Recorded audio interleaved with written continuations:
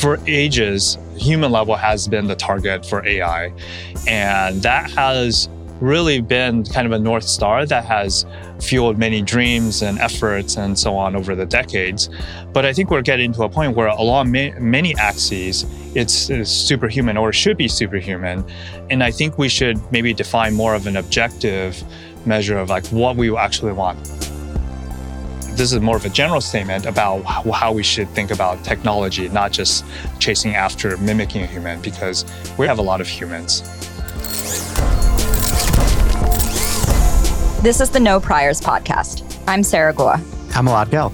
We invest in, advise, and help start technology companies. In this podcast, we're talking with the leading founders and researchers in AI about the biggest questions.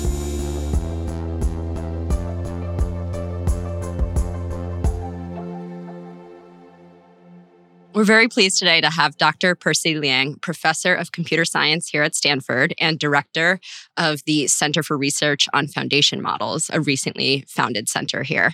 Dr. Liang is the author of over 100 heavily cited research papers around helping machines understand natural language, helping humans reason about those models, and has contributed a number of novel technical approaches and creative uses of data to the machine learning field. And as a special treat, we're recording here in his office at Stanford today. Thanks, Percy.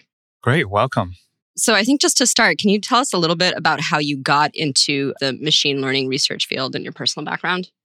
Yeah, so I've been in the field of machine learning and natural language processing for over 20 years. I started getting into it in undergrad. I was an undergrad at MIT. I liked theory. I had a fascination with languages. I was fascinated by how humans could just be exposed to just strings of text, speech, and somehow acquire very sophisticated understanding of the world and also syntax and learn that in a fairly unsupervised way. And my dream was to get computers to do the same. So then I went to grad school at Berkeley. And then after that, started at Stanford. And ever since, I've been in pursuit of developing systems that can really, truly understand natural language. And of course, in the last 4 years, this once upon a time kind of dream has really taken off in a sense. Maybe in not a way that I would necessarily expect, but with the coming out of large language models such as GPT-3, it's truly kind of astonishing how much of the structure of language and the world that these models can capture. In some ways, it kind of harkens back when I actually first started in NLP. I was training language models, but of a very different type. It was based on hidden Markov models. And there, the goal was to discover hidden structure in text. And I was very excited by the fact that it could tease apart what words were like city names versus days of the week and so on.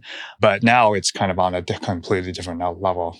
You've worked on multiple generations of NLP at this point, pushing the forefront of semantic parsing. Was there a moment at which you decided that you were going to focus on foundation models and large language models? Yeah, there was a very decisive moment, and that moment was when GPT-3 came out. That was in the middle of the pandemic, and it wasn't so much the capabilities of the model that shocked me, but it was the way that the model was trained, which was basically taking a massive amount of text and asking the model to predict the next word over and over again, billions of times. What rose from it was not only a model that could generate fluent text, but also a model that could do in-context learning, which means that you can prompt the language model with instructions. For example, summarize this document, give it some examples, and have the model on the fly in context, figure out what the task was. And this was a paradigm shift, in my opinion, because it changed the way that we conceptualize machine learning and NLP systems from these bespoke systems where it's trained to do question answering, to trained to do this, to just a general substrate where you can ask the model to do various things. And the idea of a task, which is so central to AI, I think begins to dissolve. And I find that extremely exciting.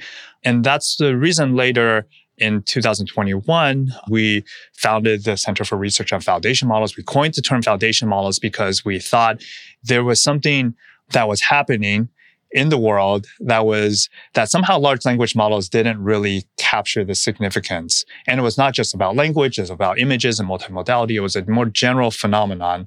And we coined the term foundation models. And then the center started, and it's been sort of, a kind of a roller coaster ride ever since. We're going to be talking, I think, about both your experiences in research and academia, and then we'll also separately be talking about Together, which is a company you're involved with now. Could you tell us a little bit more about what the center does and what you're focused on? Yeah, so the Center for Research on Foundation Models, started 2 years ago, is under the Human-Centered AI Institute at Stanford. And the main mission of the center is, I would say, to increase transparency and accessibility to foundation models. So foundation models are becoming more and more ubiquitous. But at the same time, one thing we have noticed is the lack of transparency and accessibility of these models. So if you think about the last decade of deep learning, it has profited a lot from having a culture of openness with tools like PyTorch or TensorFlow, data sets that are open, people publishing openly about their research. And this has led to a lot of community and progress, not just in academia, but also in industry with different startups and hobbyists and whoever just getting involved. And what we're seeing now is sort of a retreat of that open culture where models are now being only accessible via APIs. We don't really know all the secret sauce that's going behind them, and there's sort of limited access. What's your diagnosis of why that's happening? I think that this is very natural because these models take a lot of capital to train. They're an enormous amount of can generate a lot of value, and it's a competitive advantage. So incentives are to keep these under control. There's also another factor, which is safety reasons. I think these models are extremely powerful, and maybe the models right now I think are, well, if they were out and open, it would be maybe okay. But in the future, these models could be extremely good, and having them completely anything goes, running amok. We might have to think about that a little bit more carefully. How do you think all this evolves in terms of, if you look at the history of ML or NLP or AI, we've had these waves of innovation in academia, and then we've had waves of innovation and implementation in industry. And it's in some cases, we've had both happening simultaneously, but it feels a little bit like it's ping-ponged over time in different ways. Now that people are starting to be more closed in terms of some of these models on the industry side and publishing less and being less open, how do you view the role of academia and industry diverging, if at all? Do you think it'll be different types of research that each type of institution tackles? Do you think there'll be overlap? I'm sort of curious how you view all that evolving. I think industry and academia have very distinctive and important functions. And I always, when I tell my students, well, we should be working on things that are lean on academia's competitive advantage. And historically, I think this has meant different things.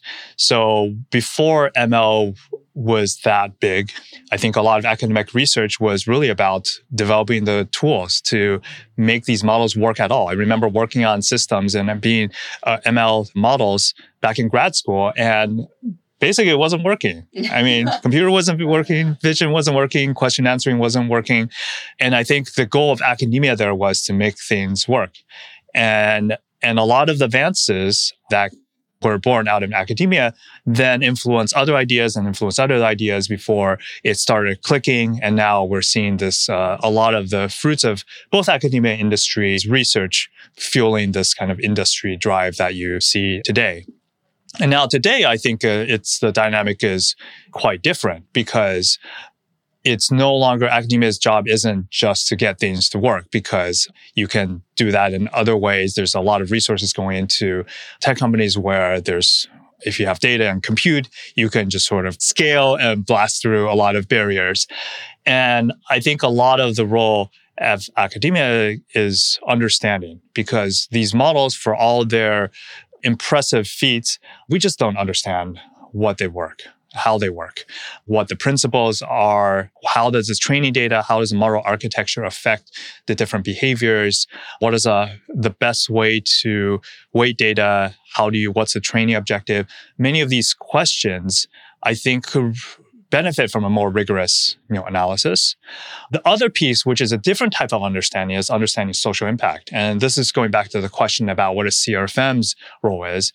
CRFM is a center with over 30 different faculty across 10 different departments at Stanford. So it's quite interdisciplinary. So we're looking at foundation models, not just from a technical perspective of how do you get these models to work, but also thinking about their economic impact, the challenges when it comes to copyright and legality.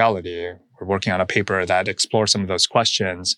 We're looking at, different questions of, social biases and thinking through carefully how the impact of these models have on issues of, homogenization, where you have a central model that's making perhaps decisions for a single user across all the different aspects.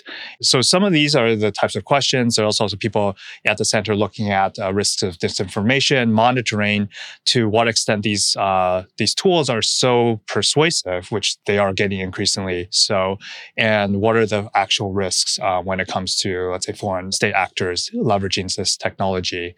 And there's also people at the center who are in medicine, and we're exploring ways of leveraging foundation models in deployment and actual clinical practice. How near term do you think some of those deployments are? Because if you go back into the 70s, there was like the Mycene project here at Stanford, which was an expert system that outperformed Stanford medical school staff at predicting what infectious disease somebody had, for example.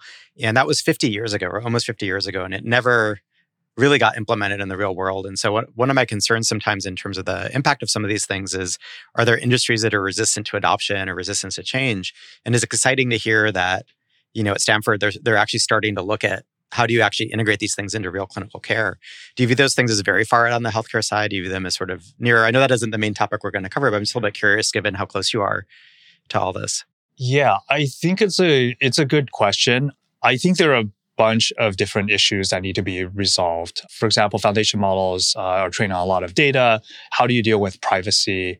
How do you deal with robustness? Because once you're talking about, in the healthcare space, especially, there are cases where we know that these models can still hallucinate facts and sound very confident in doing so. And I know some doctors like that too. Yeah, there you go. So, but you've also taken a point of view that we should, expect superhuman, if we see superhuman performance from these models, like holding them to the standard of a human doctor is actually insufficient as well, right? Yeah, I think that's a great point, is that for ages, human level has been the target for AI. And that has really been kind of a North Star that has fueled many dreams and efforts and so on over the decades. But I think we're getting to a point where along many axes, it's superhuman or should be superhuman. And I think we should maybe define more of an objective measure of like what we actually want. We want something that's very reliable, is grounded. I often want more statistical evidence when I speak to doctors and sometimes fail to get that, and have something that would be sort of a lot more principled and rational. This is more of a general statement about how we should think about technology, not just chasing after mimicking a human, because we already have a lot of humans. Now, it's an interesting point. It's really fascinating to watch all this evolve right now. You've done extensive research on natural language processing and computational semantics.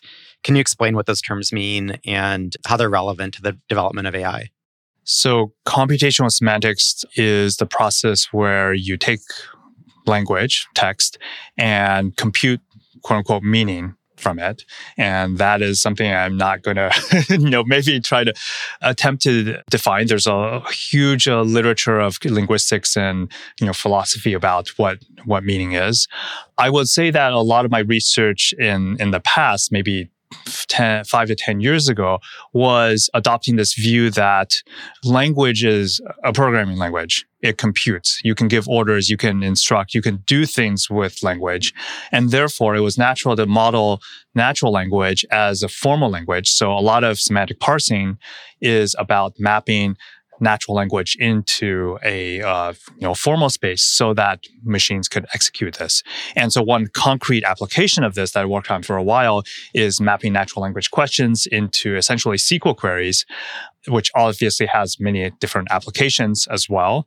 And what was nice about this framework is that to really do this, you had to understand how the words contribute to different parts of the SQL query. And then you could get something that was a program that you could execute and you deliver the results, as opposed to many question answering systems, which you ask a question, maybe retrieve some document, you're retrieving the answer, or either that or making something up rather than computing it rigorously. So that was a paradigm I was working in maybe 5 to 10 years ago. But the main problem is that the world isn't a database. A small part of the world is a database, but most of the world is unstructured. And then I started thinking about question answering in general, and we developed the squad question answering benchmark to fuel progress in open domain question answering. And that in turn, and many other data sets that were developed both at Stanford and elsewhere, I think led to the development of these powerful language models that then, like BERT and Roberta and Elmo back in around 2018, to then many years ago, ancient history now, to more like 2020 generation of these large foundation models. So I think there's certainly a place for that type of thinking. There are cases where you want to just map natural language into, say, people call it tool use. Like you ask some question that requires calculation, you should just use a calculator rather than try to sort of quote unquote do it in the transformer's head.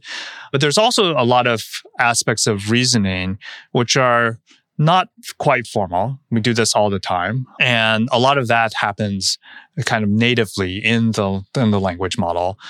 And I think it's still an interesting question how to kind of marry the two. I feel like the two are still in sort of, jammed together in a way. And maybe it's natural because there's certain things you can do in your head, so certain things you can invoke a tool to use. But this has been also one of the classic debates in AI. There's neural versus symbolic. And for a while, symbolic AI was dominant. Now neural AI has really taken off and become dominant. But some of those central problems of how do you do planning, how do you do reasoning, which was the focus and study of symbolic AI, are now again really relevant because now we've moved past just simple classification and just entity extraction, but now more to more ambitious tasks. What do you think are some of the more interesting research programs right now in that area? I think that it's interesting to remark on what's happening because there are, to a first order approximation, larger models trained on the relevant data seem to do well on various benchmarks. I think that maybe there isn't enough emphasis on data efficiency and how quickly you can get and how robustly you can get to these points. Because we know it has been well documented that benchmarks can be gameable. So even though you do well on a benchmark doesn't mean you've necessarily solved the problem. So I think one has to be a little bit cautious about that. So obviously scale on more data is just one clear direction. But in terms of orthogonal directions, what are the methods? Several things have to happen. One is we have to have ability to handle greater context lengths. If you think about a long reasoning chain, transformers are fixed and there's ways to extend it, but fundamentally it's sort of a fixed model. Let's say advanced problem solving. For example, if you want to solve a math problem, you want to improve something. The language model generates sort of this chain of thought and generates token by token, and then it generates something. But we know that humans, when they solve a problem, it's much more you try different things, you backtrack. It's much more flexible, iterative, and it can last a lot longer. And then just you're going for a few iterations. And what is the architecture that can handle that level of complexity, I think is still an outstanding question. Is there any aspects of foundation or large language models that are emergent that you didn't anticipate or that really surprised you? I think going back to GPT-3, I think in-context learning is something that surprised many people, including me. So here you're prompting a language model with an instruction and input-output pairs. Here's a sentence, it's classified positive. Here's a sentence, it's classified negative. And the model is somehow able to latch on to these examples and sort of figure out what you're trying to do and solve the task. And this is really intriguing because it's emergent. It wasn't hand-coded by the designers to, I want to do in-context learning this way. Now, of course, you could have done that, but I think the real sort of magic is you didn't have to do that, and yet it still does something. It's not completely reliable, but it sort of can get better with better models and better data. Then there's chain of thought. Do you want to explain what that is? So the idea is if I have a question that's presented to a language model, the language model could just answer and it'll maybe get it right or wrong. But if you ask a language model to generate an explanation of how it would solve the problems, kind of thinking out loud, then it's much more likely to get the answer right. And this is very natural that it would be the case for humans as well. But the fact that, again, the chain of thought capability is something that emerges. The other thing I think is really wild is this, and I think it's maybe a general principle, which is the ability to mix and match.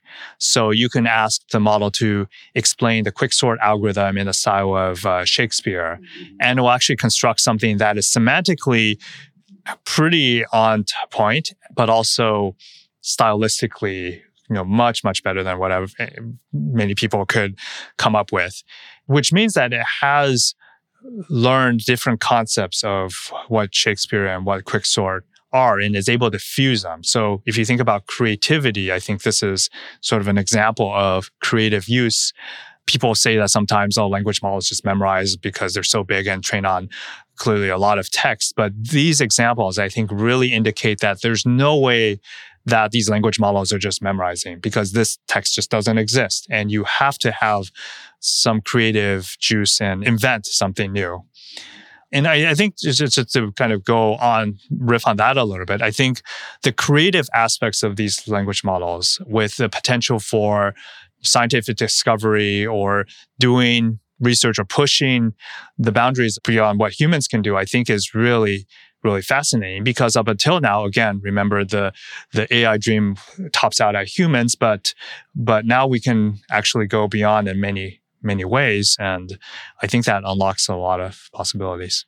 Yeah, there are a lot of really interesting examples. I mean, you could actually argue that connecting new concepts in any novel way is creativity, but I love the one that is just discovering new tactics in Go that humans haven't discovered after thousands of years of play. Maybe we'll ask if you'll risk making a prediction that is impossible. Emergent behaviors of models at the next level of scale. Anything you might predict? Emergent capabilities, if we wouldn't have thought chain of thought or in-context learning would work. So I can give you an example of something I think is emerging. And I can give you an example of a hope, but I don't know if I would call it prediction. So what we're seeing today is the ability to instruct a model using natural language to do certain things. You see a lot of this online with ChatGPT and Bing Chat, where you can just, and some of Anthropic's work as well, you can instruct a model to be succinct, generate 3 paragraphs in the style of, and so on. You can lay out these guidelines and have the model actually follow. So this instruction following ability is getting extremely good. Now, I will say that how much is emergent and how much is not, it's hard to tell because a lot of these models, it's not just a language model that's trained to predict the next word. There's a lot of secret sauce that goes under the hood. So, and if you define emergence of it was not intended by the designers, I don't know how much of that is emergent, but at least it's a capability that I think is very striking. The hope is that language models currently mix stuff up. They hallucinate. And this is clearly a big problem. And almost in some ways, a very difficult problem to crack. The hope is that as models get better, that some of this will actually go away. I don't know if that will happen. I guess the way I think about these models is that they're they're doing some sort of, if you think about predicting the next word, it seems very simple, but you have to really internalize a lot of what is going on in this context. What are the previous words? What's the syntax? Who's saying them? And all of that information and context has to get compressed, and then that allows you to predict the next word. If you're able to do this extremely well, then you sort of have a model of what's happening in the world, at least the world that you've captured in text. And so while the notion of truth might be, ambiguous in many cases, I think the model can get an idea of what certain, parts of the internet are maybe reliable and what parts of the internet are not, and what kind of, the idea of having, entities and dates and locations and what activities there are. I think that will maybe become more salient in the model. Like if you think of language model that's just predicting the next word, and it's only trained to do that, and you say, Elad travel to blank. Of course, it's going to mix something up without further context. But if it has a better understanding of what's happening, and of course with more context, then maybe it can use that context to actually know that, I don't know. Maybe I should ask where he went. Yeah. So scale is basically increasing the statistical accuracy of the prediction on the next word because you have more context and more data by which to infer what's coming, and therefore it will reduce hallucinations because you're increasing accuracy. Yeah. So I think there's pre-training, which is predicting the next word and developing a world model, so to speak. And with those capabilities, then you still have to say, don't hallucinate. Yeah. But it will be much easier to control that model if it has a notion of what hallucination even is. I was talking to somebody who was close to the development of the transformer model, and his claim was that one of the reasons it's done so well is to your point around scale, right? Eventually you hit enough scale that you see that it clearly has these really interesting emergent properties, so you keep scaling it up and you keep sort of growing it, and so therefore it's like a self-reinforcing loop to keep using these types of models. And his claim was that it's expensive to do that sort of scale. And so therefore there may be other architectures or approaches that we've just never scaled up sufficiently in order to actually see if they have the same emergent properties or certain characteristics that may be superior. How do you think about that from the perspective of, just going down the path of the transformer side versus other architectures that may be really interesting and may be neglected because we just haven't thrown enough compute at them because it's expensive? Yeah, I really hope that in 10 years we won't be using the transformer, because I think the transformer it's a very good architecture. People have tried to improve it, but it's sort of like kind of good enough for people to press ahead. But scientifically, there's no reason to believe that this is the one. And there have been some efforts. So one of my colleagues, Chris Ray, and his students have developed other architectures which are actually at smaller scales competitive with transformers and actually don't require the central operation of attention. And I would love to see much more research exploring other alternatives to transformers. This is something, again, that academia, I think, is very well suited to do because it involves kind of challenging the status quo. You're not really trying to just get it to work and get it out there, but you're trying to reflect on what are the principles. What can we learn from transformers? What is it trying to do? And how can we incorporate them in a much more principled way? At some level, it's still going to be about compute, right? So people have shown that LSTMs, scaling laws for LSTMs show that if you're able to scale up LSTMs, maybe they would work, pretty well as well. But the amount of compute is, many times more. And given a fixed compute budget, we're always in a compute constrained environment. It's an efficient enough architecture to keep trying. Yeah, you would not use an LSTM. The transformer strictly dominates an LSTM from the perspective of given a fixed compute budget. So this question of what if I could scale the LSTM, it becomes a little bit sort of irrelevant. Mm-hmm. So for the things where you see transformer-like performance, what sort of compute budget would you need in order to be able to test them out? Is it the scale of $1 million, $10 million, $100 million of compute? And I know it changes based on compute pricing. And I'm just trying to get a rough sense of, how expensive is it to try today? And then if we extrapolate down a compute curve 3 years from now, maybe it's tractable again or something. So yeah, it really depends on the gaps that you're seeing. Right now in academia, you can train 1 billion parameter models. I mean, it's not cheap by academia standards, but you can do it. And here at CRFM, we're training 6 or 7 billion parameter models, and I think it's enough to be able to try out some ideas.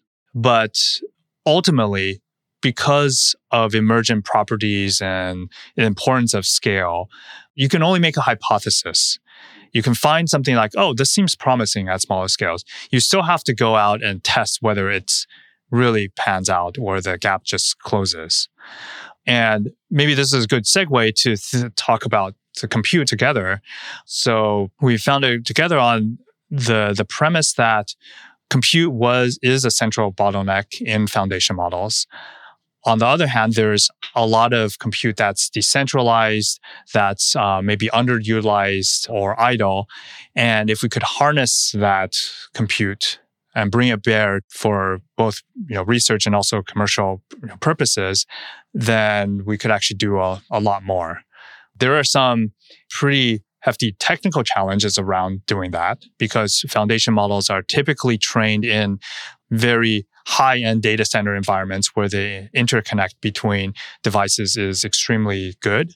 Whereas if you just grab your average desktop or home interconnect, it's 100 times or more slower. But Chris Ray and Sejhan and others, really, they deserve most of the credit for this. We've developed some techniques that allow you to leverage this weakly connected compute and actually get pretty interesting training going. So hopefully with that type of infrastructure, we can begin to unlock a bit more of compute, both for academic research, but also for other startups and so on. That's really cool. So it sounds a little bit like earlier predecessors of this, maybe things like folding at home, where people did protein folding collectively on their computers, or SETI at home, where there was search through different astronomical data. And now you can actually do this for training an AI system on your desktop or, excess compute that exists at data centers or in other places. So folding at home is, I think, a great inspiration for a lot of this work. At some point during the middle of the pandemic, they actually had the world's largest supercomputer in terms of flop count because it was used to do molecular dynamic simulations for COVID. The main challenge with foundation models is that there's a lot of big models and big data that needs to be shuffled around. So the task decomposition is much, much harder. So that's why many of the technical things that we've doing about scheduling and compression enable us to overcome these hurdles. And then there's the question of incentives. So I think there's two aspects of what Together is building. One is a sort of what I will call a research computer, which is for academic research purposes where people can contribute compute. And in the process of contributing compute, they're able to use the decentralized cloud for doing training when they're not using it. And when they are using it, they can use much more of it. So the hope is that it provides a much more efficient use of the compute because you're spreading it across a larger set of people. And then, on the commercial side, the hope is that the open models that are developed in the open source ecosystem the Together platform can allow people to fine-tune and adapt these models to various different use cases. One thing I think is noteworthy is that, we think of foundation models today as, maybe there's a few foundation models that are, very good and exist. But I think in the future, there's going to be many different ones for different kind of use cases as this space takes off. Many of them will be derived from maybe existing foundation models, but many of them will also be perhaps trained on from scratch as well. I think this is actually a pretty uncommon viewpoint right now. Can you talk a little bit about where you or research efforts you're associated with choose to train models, and maybe BioPubMed or whatever else you think is relevant here? So there's foundation models is a pretty broad category and many of the sort of the core center is large language models that are trained on lots of internet data. We've trained a model here at CRFM in collaboration with Mosaic on called Biomed LM. It's not a huge model, but it's trained on PubMed articles, and it exhibits pretty good performance on various benchmarks. For a while, we were able to be state of the art on the U.S. medical licensing exam. Google did come out with a model that was, I think, 200 times larger, and they beat that model. So, scale does matter. But I think there are many cases where for efficiency reasons, maybe you do want a smaller model, since cost, I think, is a big concern. I want to talk about some of the, I think, most important or hopefully most important work that the center's done so far. Can you explain what HELM is and what the goal has been? Yeah, so HELM stands for Holistic Evaluation of Language Models, which is this project that happened over the last year. And the goal is to evaluate language models. So the trouble is that language models is a very generic thing. It's like saying evaluate the internet. What does that mean? The language model takes text in and text out. And one of the features of a language model is that it can be used for a myriad different applications. And so what we did in that paper is to be as systematically and as rigorous as we could in laying out the different scenarios in which language models could be used, and also measure aspects of these uses, which include not just accuracy, which a lot of benchmarks focus on, but also issues of how robust it is, how well it's calibrated, meaning that whether does the model know what it doesn't know, whether the models are fair according to some definition of fairness, whether they're biased, whether they spew out toxic content, how efficient they are. And then we go and we basically grab every language model that's prominent that we could access, which includes open source models like OPT and Bloom, but also getting access to APIs from Cohere AI21, OpenAI, and also Anthropic and Microsoft. So overall, there were 30 different models, 42 scenarios, and 7 metrics. And we ran the same evaluations on all of that. We've put all the results on the HELM website so that you could see the top level statistics and accuracies, but also you can drill down into on this particular benchmark, what are the instances, what are the predictions that these models are making, all the way down to what prompts are you using for the language models. So the idea here is that we're trying to provide transparency to this space, right? We know that these models are powerful. They have some deficiencies, and we're trying to lay that all out in a kind of a scientific manner. So I'm pretty excited about this project. The challenging thing about this project is since we put out the paper maybe 3 months ago, a bunch of different models have come out, including ChatGPT, Llama, Cohere and AI21 have updated their models. GPT-4 might come out at some point. So what this project has evolved into is this dynamically updating, where every 2 weeks we refresh it with new models that are coming out, as well as new scenarios.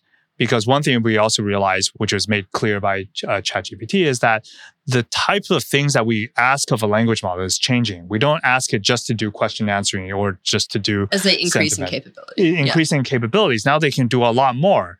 They can, write an email or give you, life advice on XYZ if you put in a scenario, or write an essay about XYZ. And I think what we need to do with the benchmark is also add the scenarios that accordingly improve or capture these capabilities, as well as kind of new risks. So we're definitely interested in benchmarking how persuasive are these language models, which governs, what are the risks, and also how secure they are. One thing I'm actually also worried about is, given all that the jailbreaking that is extremely common with these models, where you can basically bypass safety controls, if these models start interacting with the world and accepting external inputs, now you can not only just sort of jailbreak your own model, but you can jailbreak other people's model and get them to do various things. And then, so that could lead to sort of a cascade of errors. So some of these are the concerns that we hope to also capture with the model. I should also mention, we're also trying to look at multimodal models, which I think is going to be pretty pertinent. So lots to do. A bunch of the things that you've described as sort of the role you see for the center, or even like academia in the age of like foundation models broadly, like they have more of an intersection with policy than traditionally like machine learning research. Like, how do you think about that? Yeah, actually, I'm glad you asked that, because we've been thinking a lot about the social implications of these models and sort of not the models themselves, which we focus a lot on talking about, but the environment in which these models are built. So there are a few players in this space with different opinions about how models should be built. Some are more closed, some are more open. And there's also, again, this sort of lack of transparency where we have a model that's produced and it's aligned apparently to human values. But then once you start kind of questioning, you can ask the question, okay, well, which values, which humans are we talking about? Who determines these values? What legitimacy does that have? And what's the sort of accountability? Then you start noticing that, well, a lot of this is just kind of completely of a black box. So one thing that we've been working at the center on is developing norms, starting with transparency. I think transparency is necessary but not sufficient. You need some level of transparency to even have a conversation about any of the policy issues. So making sure that the public can understand how these models are built, at least some notion of like what the data is, what are the instructions that are given to align the models. We're trying to advocate for greater transparency there. And I think this will be really important as these models really get deployed at scale and start impacting, our lives. A kind of a analogy I like to think about is, nutrition labels or any sort of specification sheets on electronic devices. There's some sort of obligation, I think, that producers of some products should have to make sure that their product is used properly and has some bounds on it. I guess I'll ask two questions. One is, if people wanted to participate in Together, is there a client they can download and install or use? Or how can people help support the Together efforts? Yeah. So we are developing a client that will be made available. We both from the perspective of joining the Together cloud so that you can contribute your compute, but also where we have an API that we're developing so that people can use Together infrastructure to do inference and fine-tuning models. We are also training some open models. So we have something called Open Chat Kit that's we're releasing soon. And this is built on top of Eleuther AI's NeoX model, but improved to include various different types of capabilities. It's still you should think about it as really a work in progress. What we've trying to do is open it up so that people can play with it, give feedback, and have the community improve this together, rather than us trying to produce a finished product and putting it out there. This goes back to the point about involving, the spirit of open source and involving the community to build these foundation models together, as opposed to someone unilaterally building them. While we're talking timelines and predictions that you don't quite feel comfortable making, how do you think as a rigorous scientist about AGI? I must say that my opinions about AGI have changed over time. I think that for a while, it was, perceived by most of the community as laughable. I will say that in the last 10 years, I have been aware of, there's a kind of a certain community who think about AGI and also existential risk and things like that. So I've been in touch with people who think about these. I think I see the world maybe differently. I think of perhaps certainly these are powerful technologies and could have extreme social consequences. But there's a lot of more near-term issues. I focus a lot on kind of robustness of ML systems in the last 5 years. But one thing I've learned about foundation models, because of their emergent qualities, I've learned to be very kind of open-minded, I would say. I was asking earlier about what no priors, where that comes from. And I think it's a fitting way to think about, the world, because I think everyone, including scientists, often get sort of drawn into a particular worldview and paradigm.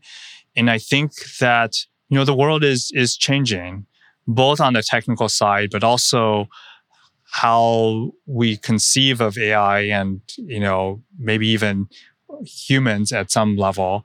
And I think we have to be open-minded to, how that's going to evolve over the next few years. Awesome. Thanks for doing this conversation with us, Percy. It's great. Yeah, thanks for joining us. Yeah, thank you very much.